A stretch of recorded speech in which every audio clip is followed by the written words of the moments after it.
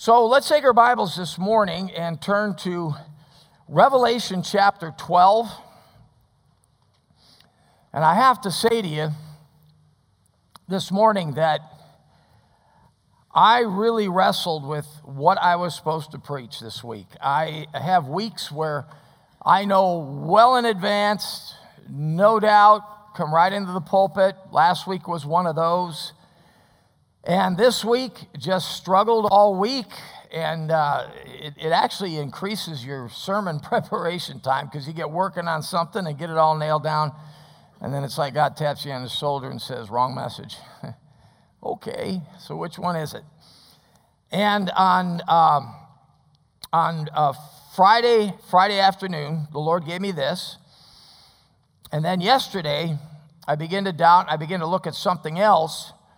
And this is very diverse. We're going to do a message this morning on the casting down of Satan. And we're going to spend some time in the heavenlies, if you will, in heavenly places. But the emphasis is going to be on the boots on the ground because we have the daily spiritual warfare. And God actually gives us a formula for getting the devil off of our back. And I'll give you that in the message. It's right here in the text. But the other message that I was really wrestling with, even right up till this morning, my wife will tell you, is you may remember not too long ago I preached a message on dealing with a critical spirit. We all have the tendency to develop a critical spirit, and we talked about how to deal with that scripturally. Well, the addendum to that, the sequel to that, is how to deal with criticism when we're on the other end of it, when we're receiving criticism. And so, two very different things. So I'm talking about the fall of, or the casting down of Satan, and you're in heavenly places, and then you're talking about dealing with criticism, which frankly is a message that probably an unsaved person could get something from. So this is where we landed. We'll go to that other place here in probably the next week or two. But we're going to look at Revelation chapter 12, and we're going to talk about the casting down of Satan. Revelation chapter 12 and verse 7. And there was war in heaven. Now that statement alone is an amazing statement. I've never fought in war. I'm not going to pretend I understand it. I'm not going to pretend I know what it's like to be shot at and have my life on the line in that way, or shoot and take someone else's life. I've read a lot. I've talked to a lot of men that have fought. And so I can have an appreciation as much as I believe I can from the outside looking in. And what I know of war is incredible. It's terrible. It's terrifying. And an overworked word, it's awesome. But this is war in heaven. Imagine this. Just that one statement, and there was war in heaven. Imagine what war in heaven must have been like. And the Bible says Michael and his angels fought against the dragon. Think about this one. In the Old Testament, one angel in one night killed 185,000 Assyrians. In one night. One angel. Folks, this was war unlike anything we've ever seen on the earth or ever will. Michael and his angels fought against the dragon, and the dragon fought and his angels, and prevailed not. Neither was their place. Notice that's not T-H-E-R-E, not like as in there was a place anymore. No, neither was there as in their place that they had was now lost. Neither was their place found anymore in heaven. Cast out. Cast out. Monumental. I don't know if you ever thought about it, probably haven't, but as a preacher, I've had this thought. God had a church split. He did. He lost a third of his congregation. 1/3 of the angels defected with Satan. Now you say, how is that even possible? They're in heaven. They're with God. What was wrong with God that 1/3 of the angels had to rebel? It's an interesting thought, isn't it? And so 1/3 go with him. And the Bible says in verse 9, and the great dragon was cast out, that old serpent, called the devil and Satan, which deceiveth the whole world.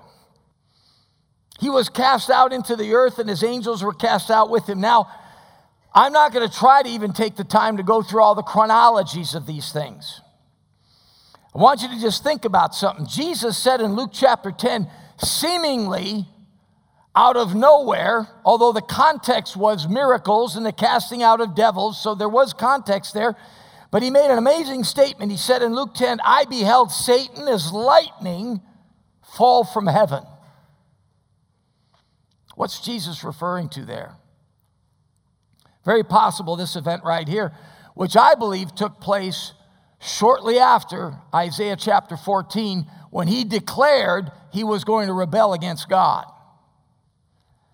And the Bible says he was cast out into the earth, and his angels were cast out with him. In verse 10, and I heard a loud voice saying in heaven, now is come salvation and strength and the kingdom of our God and the power of his Christ, for the accuser of our brethren is cast down, which accused them before our God day and night. And they overcame him by the blood of the Lamb and by the word of their testimony, and they loved not their lives unto the death. Therefore rejoice, ye heavens, and ye that dwell in them. Woe to the inhabitants of the earth and of the sea, for the devil is come down unto you, having great wrath, because he knoweth that he hath but a short time. Jesus said, I beheld Satan as lightning fall from heaven. I believe that's connected with Isaiah chapter 14, right after his rebellion. But this right here is during the tribulation period. And we see the casting down of Satan. The casting down of Satan is by degrees. And again, for the sake of time, we can't go through all the steps. This is not the last of it right here. The Bible tells us later on that he's going to be cast into a bottomless pit, and he will be there for how long? 1,000 years. Boy, if he's claustrophobic, he's got problems.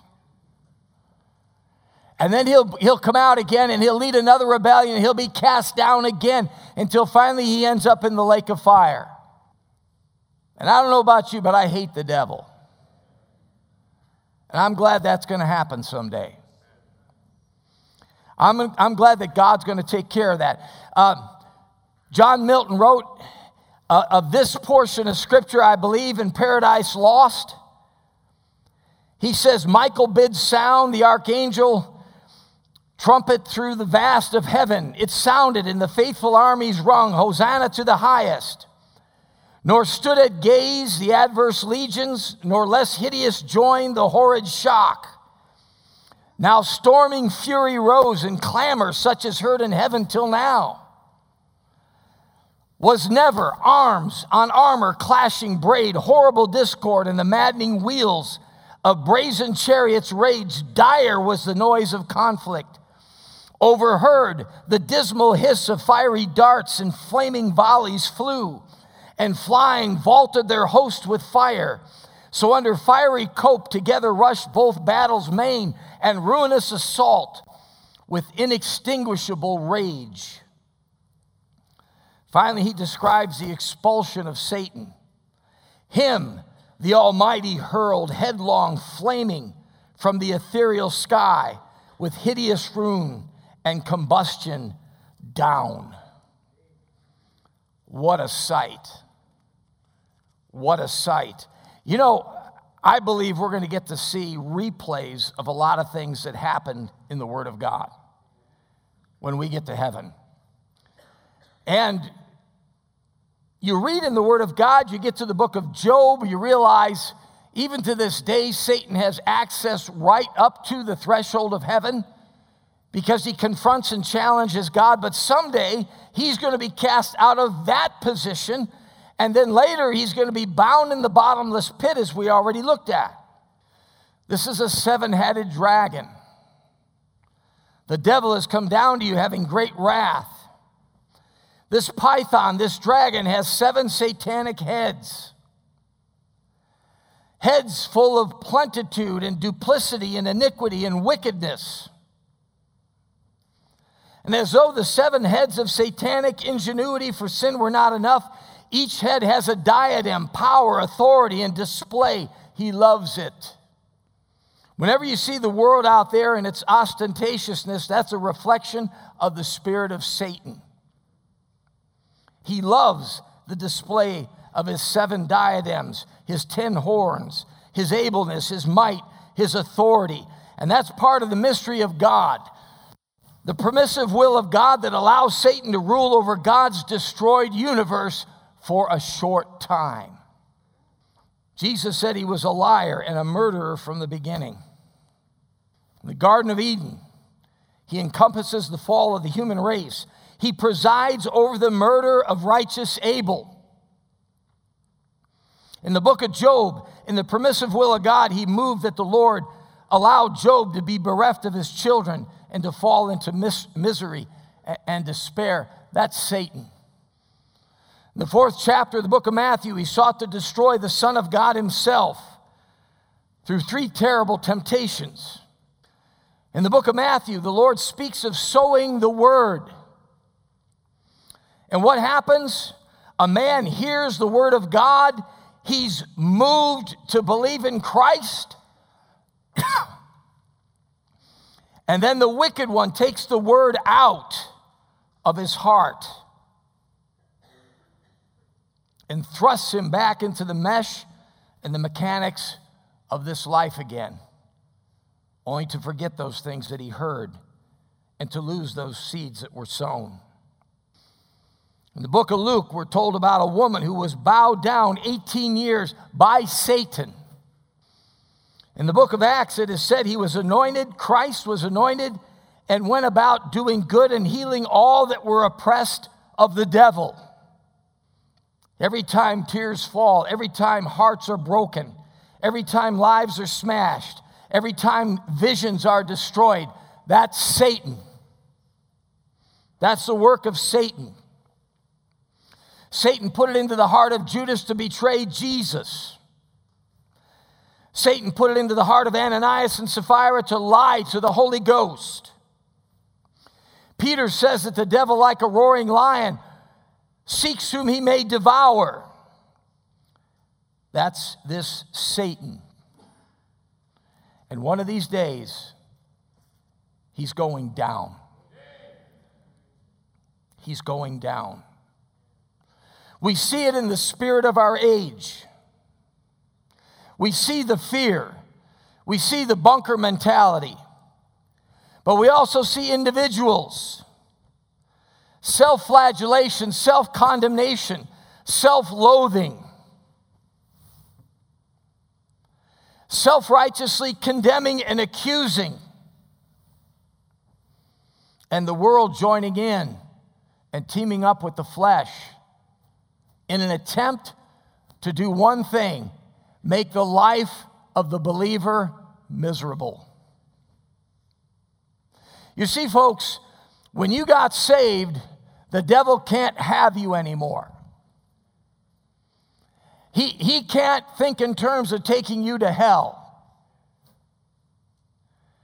But what he wants to do is ruin your testimony. And if he can't tempt you into sin and wickedness, he'll try to condemn and accuse you into self-loathing. I've got a message I preach once in a while. Some of you may remember it. It's called, Have You Forgiven Yourself? 1 John 1:9 says, if we confess our sins, he is faithful and just to forgive us our sins and to cleanse us from all unrighteousness. Have you ever got down on your knees and confessed your sins to the Lord and claimed 1 John 1:9 and got up and heard a little voice that said, you're not forgiven? Who are you kidding? I believe sometimes that might be conscience gone awry. That might be ourselves. But more often than not, I believe it's one of those fiery darts. Ephesians chapter 6, because the devil wants to keep you down. You've got to claim the promises of the Word of God. In the 1500s, Martin Luther exclaimed that the spiritual warfare was sometimes so extreme in his life that he would quote Scripture to the devil. He'd say, "Hey, Satan, haven't you ever heard this one?" One time the devil was condemning him about his sins, and he said, "Okay, Saint Satan, I guess you don't have any sins, do you?" You say that's a little extreme, but the bottom line, folks, is the devil works in that realm. He works, a lot of times people think, well, if the devil's going to tempt you to do something, it'll be to drink or to smoke marijuana or do something like that.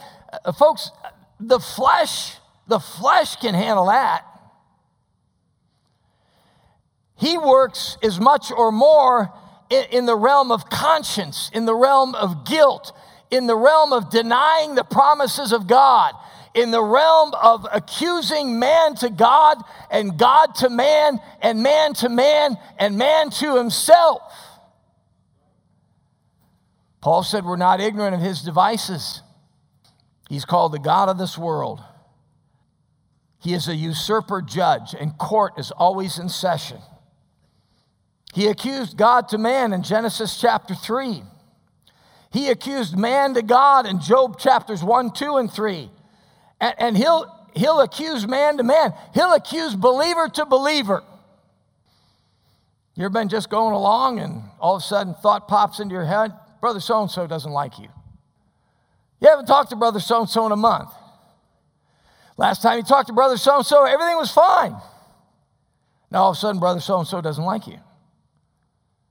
So the next time you're in church, from way across the auditorium, you see brother so-and-so, and he turned his head and looked right past you, and now you're sure he's ignoring you. Or he might have had a grimace on his face, but you didn't take into consideration his right shoe is not fitting very well today, and it hurts. He'll accuse man to man. He'll accuse brother to brother. He'll accuse you to yourself. He loves the realm of self-righteousness. He loves that realm. H.A. Ironside, Harry Ironside, wrote a book that's long out of print, but I was able to get my hands on it. It's called, the name of the book is called Holiness, the False and the True. You say, preacher, is there a false holiness? Yeah. And the devil likes to use it. Ironside got involved in a movement shortly after he was saved. He eventually recovered from it, but whereby they believed that their old nature was eradicated and they became sinlessly perfect. And in one of the chapters, he talks about all of the havoc that wreaked in his life. And in one particular paragraph, he says, "Before, I had always held up Christ and pointed the lost to him. Now, almost imperceptibly, my own experience became my theme, and I held up myself as a striking example of consecration and holiness."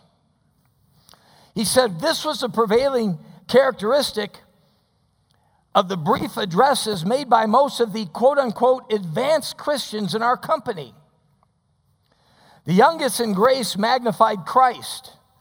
The sanctified, quote-unquote, magnified themselves. A favorite song will make this more manifest than any words of mine.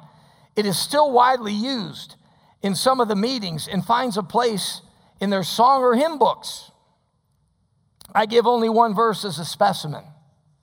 Quote, "Some people I know don't live holy. They battle with unconquered sin, not daring to consecrate fully, or they full salvation would win. With malice they have constant trouble. From doubting they long to be free. With most things about them they grumble.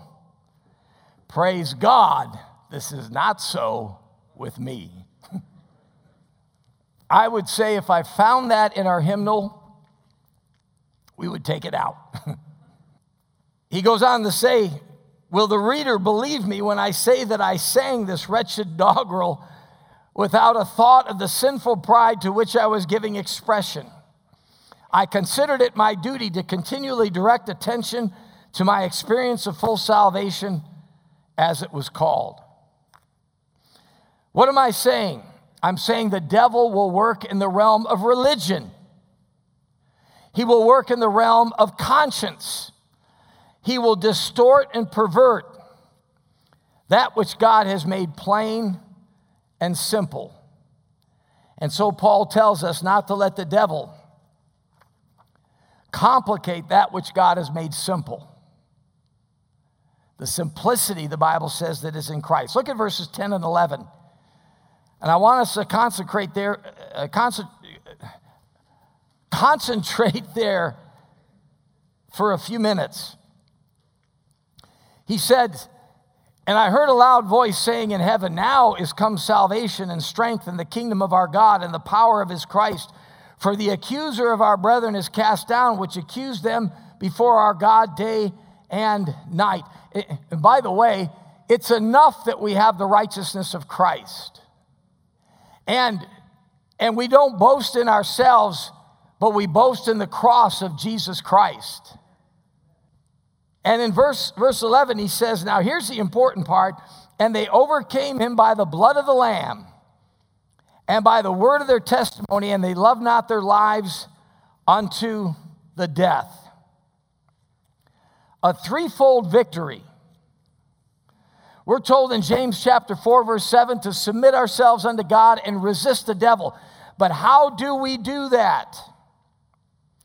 God has literally given us a formula here in verse 11. This is how the saints were victorious. And this is how we can be victorious in our daily lives as we seek to serve the Lord Jesus Christ, as we seek to walk with him. Are we any match for the devil in our own power? Absolutely not. But look at these three things that God gives us. Number one, they overcame him by the blood of the Lamb. By the blood of the Lamb.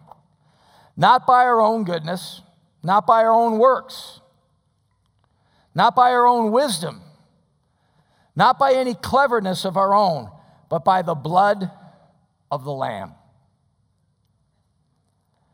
We plead the blood of Jesus Christ. What does that mean? We plead the blood of Jesus Christ. What are we saying when we say that? Number one, we're saying that's the basis of our being able to have righteousness in the sight of God, is that blood. That blood also means that Christ is our mediator, our high priest. And the Bible says, for he hath made him to be sin for us who knew no sin, that we might be made the righteousness of God in him. We are pleading the blood is the grounds that we can stand before God in any favor whatsoever. And by the way, it's the grounds whereby we can have spiritual warfare and defeat Satan. The blood. It was their cleansing. And folks, it's our cleansing this morning. I don't recommend anybody sin. But when it happens, you plead the blood of Jesus Christ. If we confess our sins, he is faithful and just to forgive us our sins. On what basis? The blood of Christ. He is faithful and just to forgive us our sins and to cleanse us from all unrighteousness. Well, I sinned this morning and I confess that sin, so I have to walk around all hunched over the rest of the day. No, you don't. Cleanse us from all unrighteousness. All unrighteousness. You need to claim the promise. How about this one? I'm tempted to sin today. There hath no temptation taken you, but such as is common to man. But God is faithful, not who will not, what's the next word? Suffer you to be tempted above that ye are able, but will with the temptation make a way to what? Escape, that you may be able to bear it. What's the basis of that escape? Is the blood of Jesus Christ. It's Paul saying in Galatians chapter 2, verse 20, I am crucified with Christ. Nevertheless, I live, yet not I, but Christ liveth in me. In the life which I live in the flesh, I live by the faith of the Son of God who loved me and gave himself for me. And I can't tell you how many times, just in the last week or two, when a temptation was starting to work its way into my mind, and I was starting to take the bait, and I just stepped back for a second, and I quoted that verse, and God made me understand right there, that temptation is not me. And the temptation lost its grip. All on the basis of what? The blood. The blood, folks. Why do you think the devil's trying to take the blood out of all these new Bibles?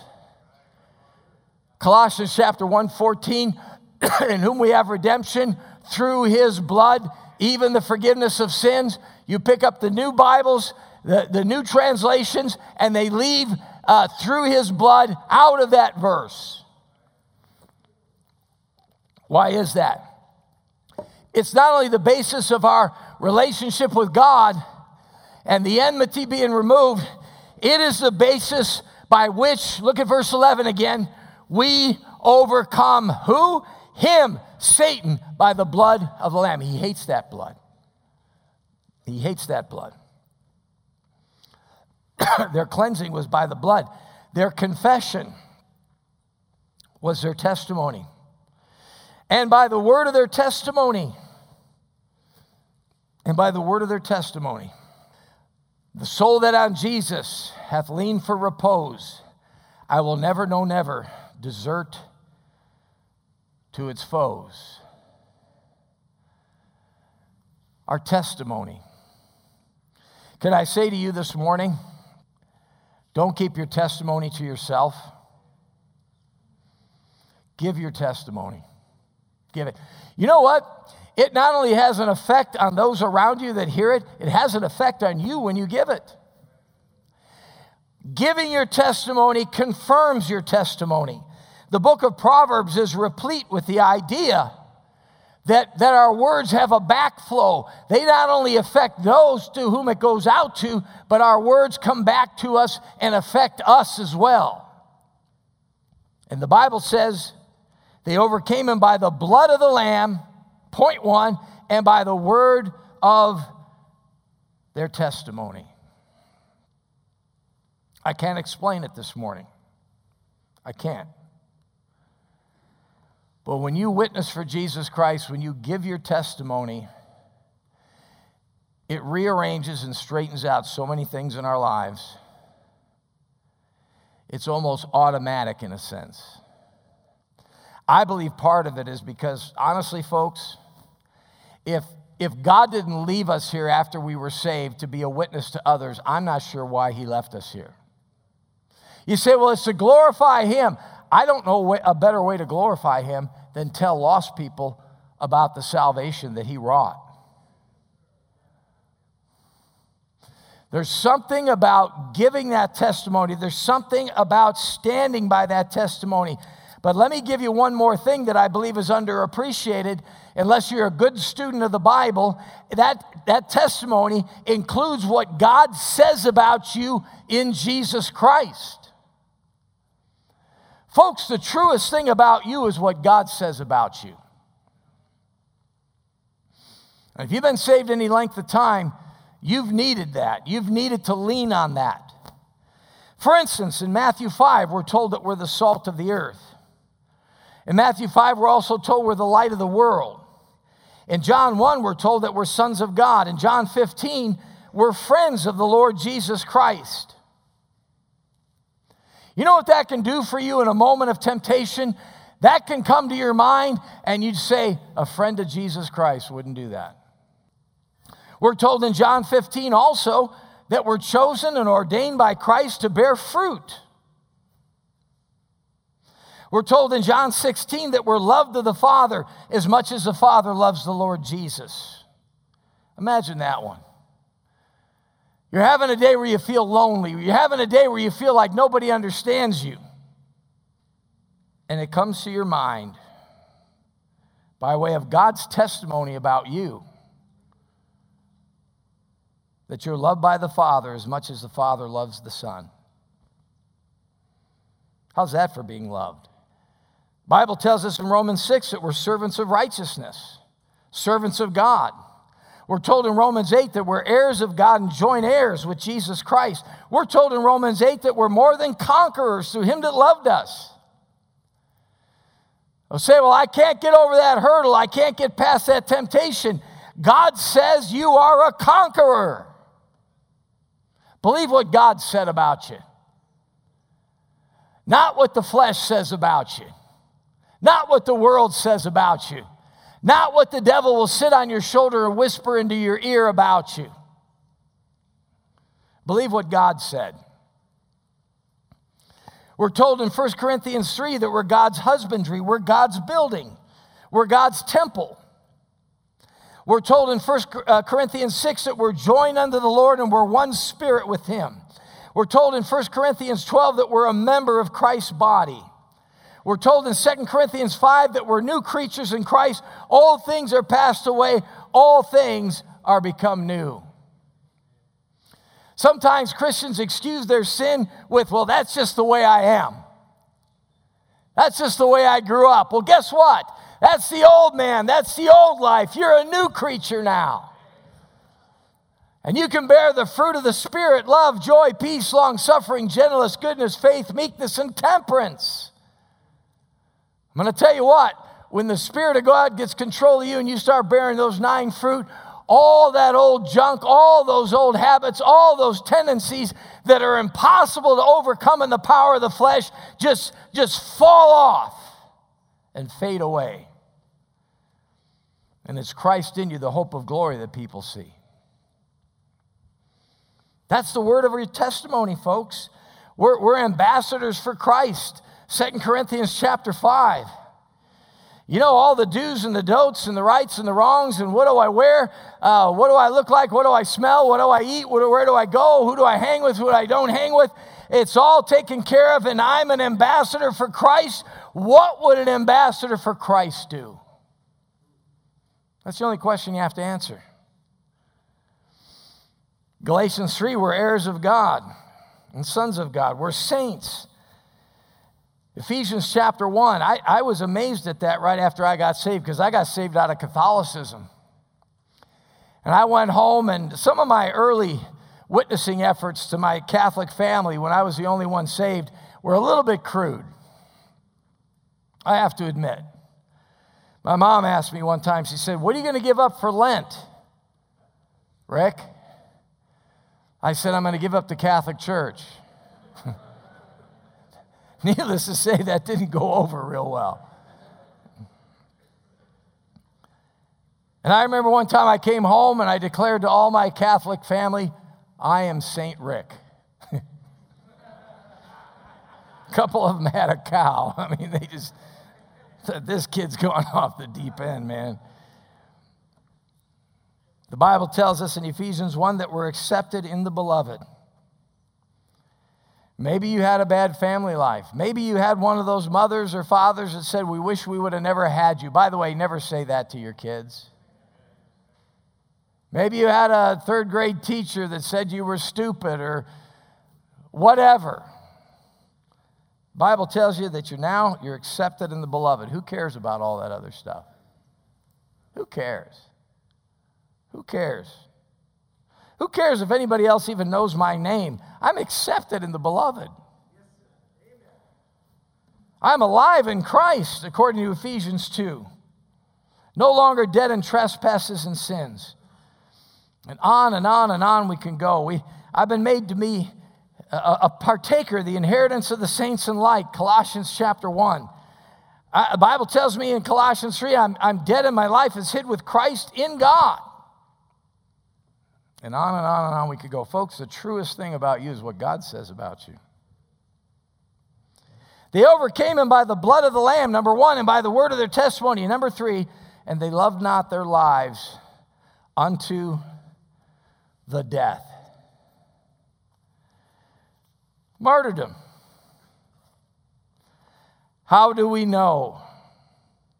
How do we know what we would do in a situation like this? And any Christian has thought about this at one time or another. I remember the first time I read Fox's Book of Martyrs through, and I would say to any Christian that's been saved at least 5 years, you need to read Fox's Book of Martyrs. It's one of the classics of the Christian faith. And I remember thinking to myself many times as I read about those martyrs, would I have been faithful? Would I have denied Christ? What would I have done? Folks, we may not get that opportunity, but one thing we can do is we can live for him. We can live for him. And what's the worst thing the world can do? What's the worst thing the world's ever threatened us to do? What's the worst thing that Satan's ever threatened to do to us? Kill us and send us to heaven. Wow, you could do worse.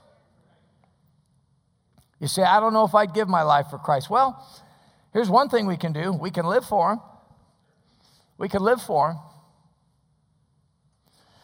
A mighty fortress is our God. A lot of people don't know it, but Martin Luther wrote this in the 1500s during a real down time in his life. The Protestant Reformation was floundering. There was sickness in his family. The plague is going through Europe. There were many disputes among the leaders of the Protestant Reformation. Luther seemed to be the lightning rod of many of them. And yet God inspired him to pen this song. And I often think of the third verse. And though this world with devils filled should threaten to undo us, we will not fear, for God hath willed his truth to triumph through us. The prince of darkness grim, we tremble not for him. His rage we can endure. For lo, his doom is sure. One little word shall fell him. That word above all earthly power, no thanks to them abideth. The Spirit and the gifts are ours through him who with us sideth. Let goods and kindred go, this mortal life also. By the way, some of you have had experiences where you almost died and some of you thought you were going to die. I take most things pretty good. I mean, I've had 16 bone marrow biopsies. But I don't like throwing up. My wife will tell you, I'm really good about a lot of things, needles, I've been made a pincushion out of and all that. But throwing up, I don't know what it is, but every time I throw up, I'm sure I'm going to die. And there's something about it where I want everybody in the house to know I'm dying. I mean, if I'm going to die throwing up, I am not going to die alone. And she'll tell you, I make some of the most ungodly noises, and they're loud. But if you've ever really stared down the gun barrel of death, you realize one thing. As a believer, now as a lost person, all bets are off on this one. Forget it. Forget that guy that's lost and says, I'm not afraid of death. He hasn't faced it yet. He hasn't been in the foxhole. He hasn't had a doctor tell him that he may not make it. Forget it. But if you're saved, can I let you in on a little secret? There's a point at which it's kind of liberating. Kind of liberating. I remember one day I was driving around, traffic, someone road raged me. I don't know, head indigestion, I don't know, just a number of things. And I remember thinking to myself, I'm not going to put up with this much longer. And then a couple of days later, the doctor said everything was straightening out. Oh. Folks, death isn't the end. Death is the portal to the beginning. And so They overcame him by the blood of the Lamb and by the word of their testimonies, and they loved not their lives unto the death. I'm not saying go run around, look for a chance to be a martyr, but let me tell you what, folks, if you're not afraid of death, then there's nothing to be afraid of. And you don't ever have to live in the torment of fear. For God hath not given us a spirit of fear. We heard that verse in Sunday school this morning. God hath not given us a spirit of fear, but of power and of love and a sound mind. And John tells us in one of his epistles that fear hath torment. And we don't have to live in that fear, folks. So let me say this to you this morning. Some of you are aware of it, and some of you may not be. But whether you are or not, we're living in a day and age where spiritual warfare is ramping up. Okay? The more our society, the more our country, the more that rotten liberal religion and everything else gives way and opens doors into darkness through various means of rejecting the Bible and selling out to paganism. We're just going to see a ramping up of spiritual warfare, and it's going to affect us. And God has given us a wonderful formula. They overcame him by the blood of the Lamb. Are you saved here this morning? Then you're a child of the King.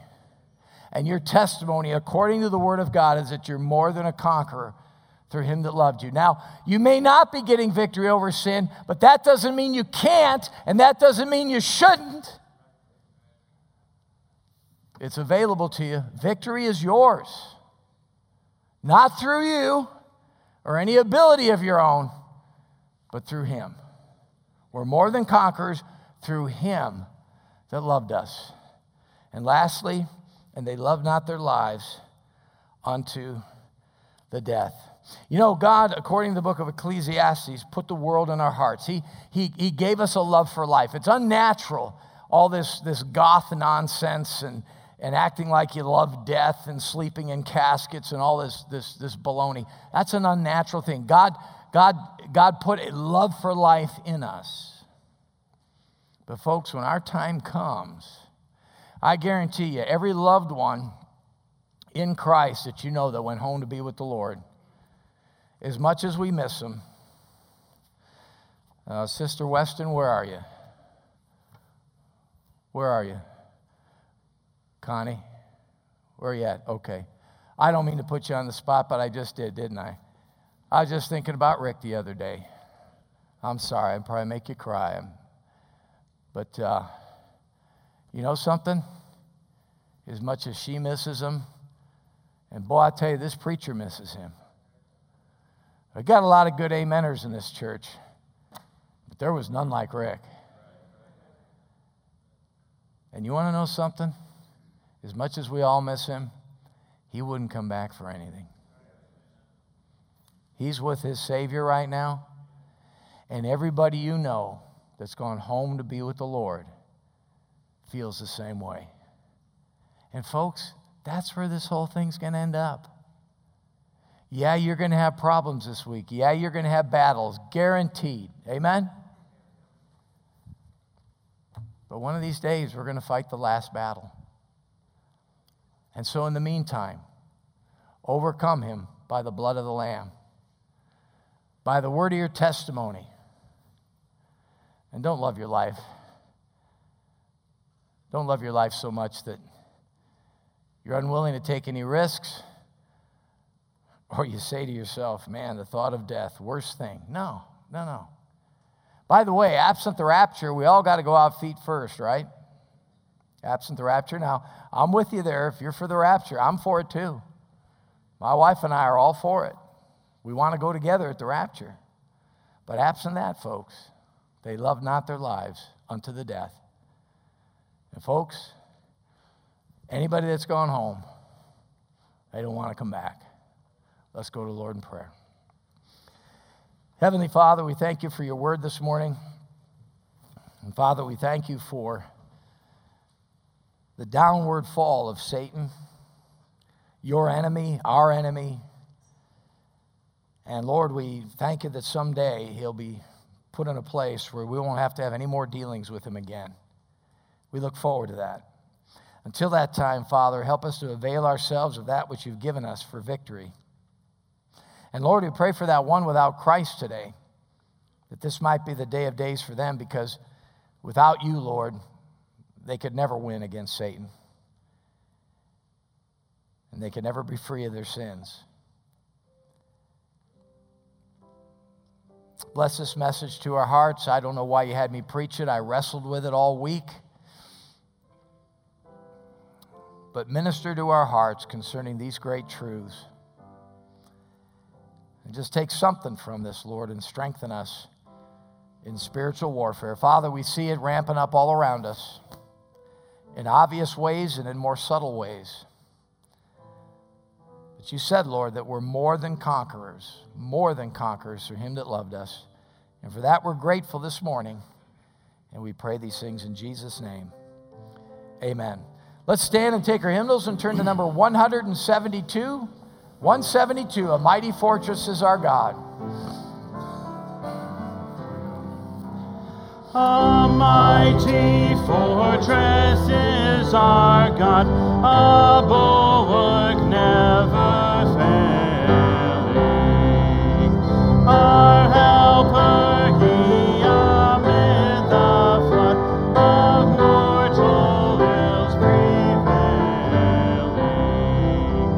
For still our ancient foe doth seem to work us wrong. His craft and power are great, and armed with cruel hate. On earth is not his equal. Did we in our own strength confide, our striving would be losing. Were not the right man on our side, the man of God's own choosing. Thus ask who that may be. Christ Jesus it is he, Lord Sabaoth his name, from age to age the same, and he must win the battle. And though this world with devils filled should threaten to undo us, we will not fear, for God hath willed his truth to triumph through us. The prince of darkness grim will tremble not for him. His rage we can endure, for lo, his doom is sure. One little word shall fail him. That word above all earthly powers, no thanks to them abideth. The Spirit and the gifts are ours, to him who with us hideth. Let goods and kindred go, this mortal life also. The body they make him, God's truth abideth still. His kingdom is forever. All right. Brother Mark Garrison, come on up. Would you close us in a word of prayer? All right, that was good this morning, wasn't it? Amen. Let's bow for prayer. Father, we are thankful for you this morning. We're thankful for your word and the strength that we can find in it. We're thankful for your Spirit that ministers it to us. And we're thankful, God, to be able to be part of the battle, the spiritual war that's raging on right now, even for the souls of lost men and women. God, we pray for those that are struggling right now, those that are discouraged, those that are thinking they can't do it any longer. God, that you'd give them the strength that they need. Remind them of all the blessings they have and help them to go forward. And those that are active and moving and, God, just doing great in the spiritual war, we pray that you'd give them the grace they need to continue. Father, help us to be faithful soldiers and give us mercy and grace in our time of need. Please help all of us in this church to be a great force in your hands, and we ask it in Jesus' name. Amen.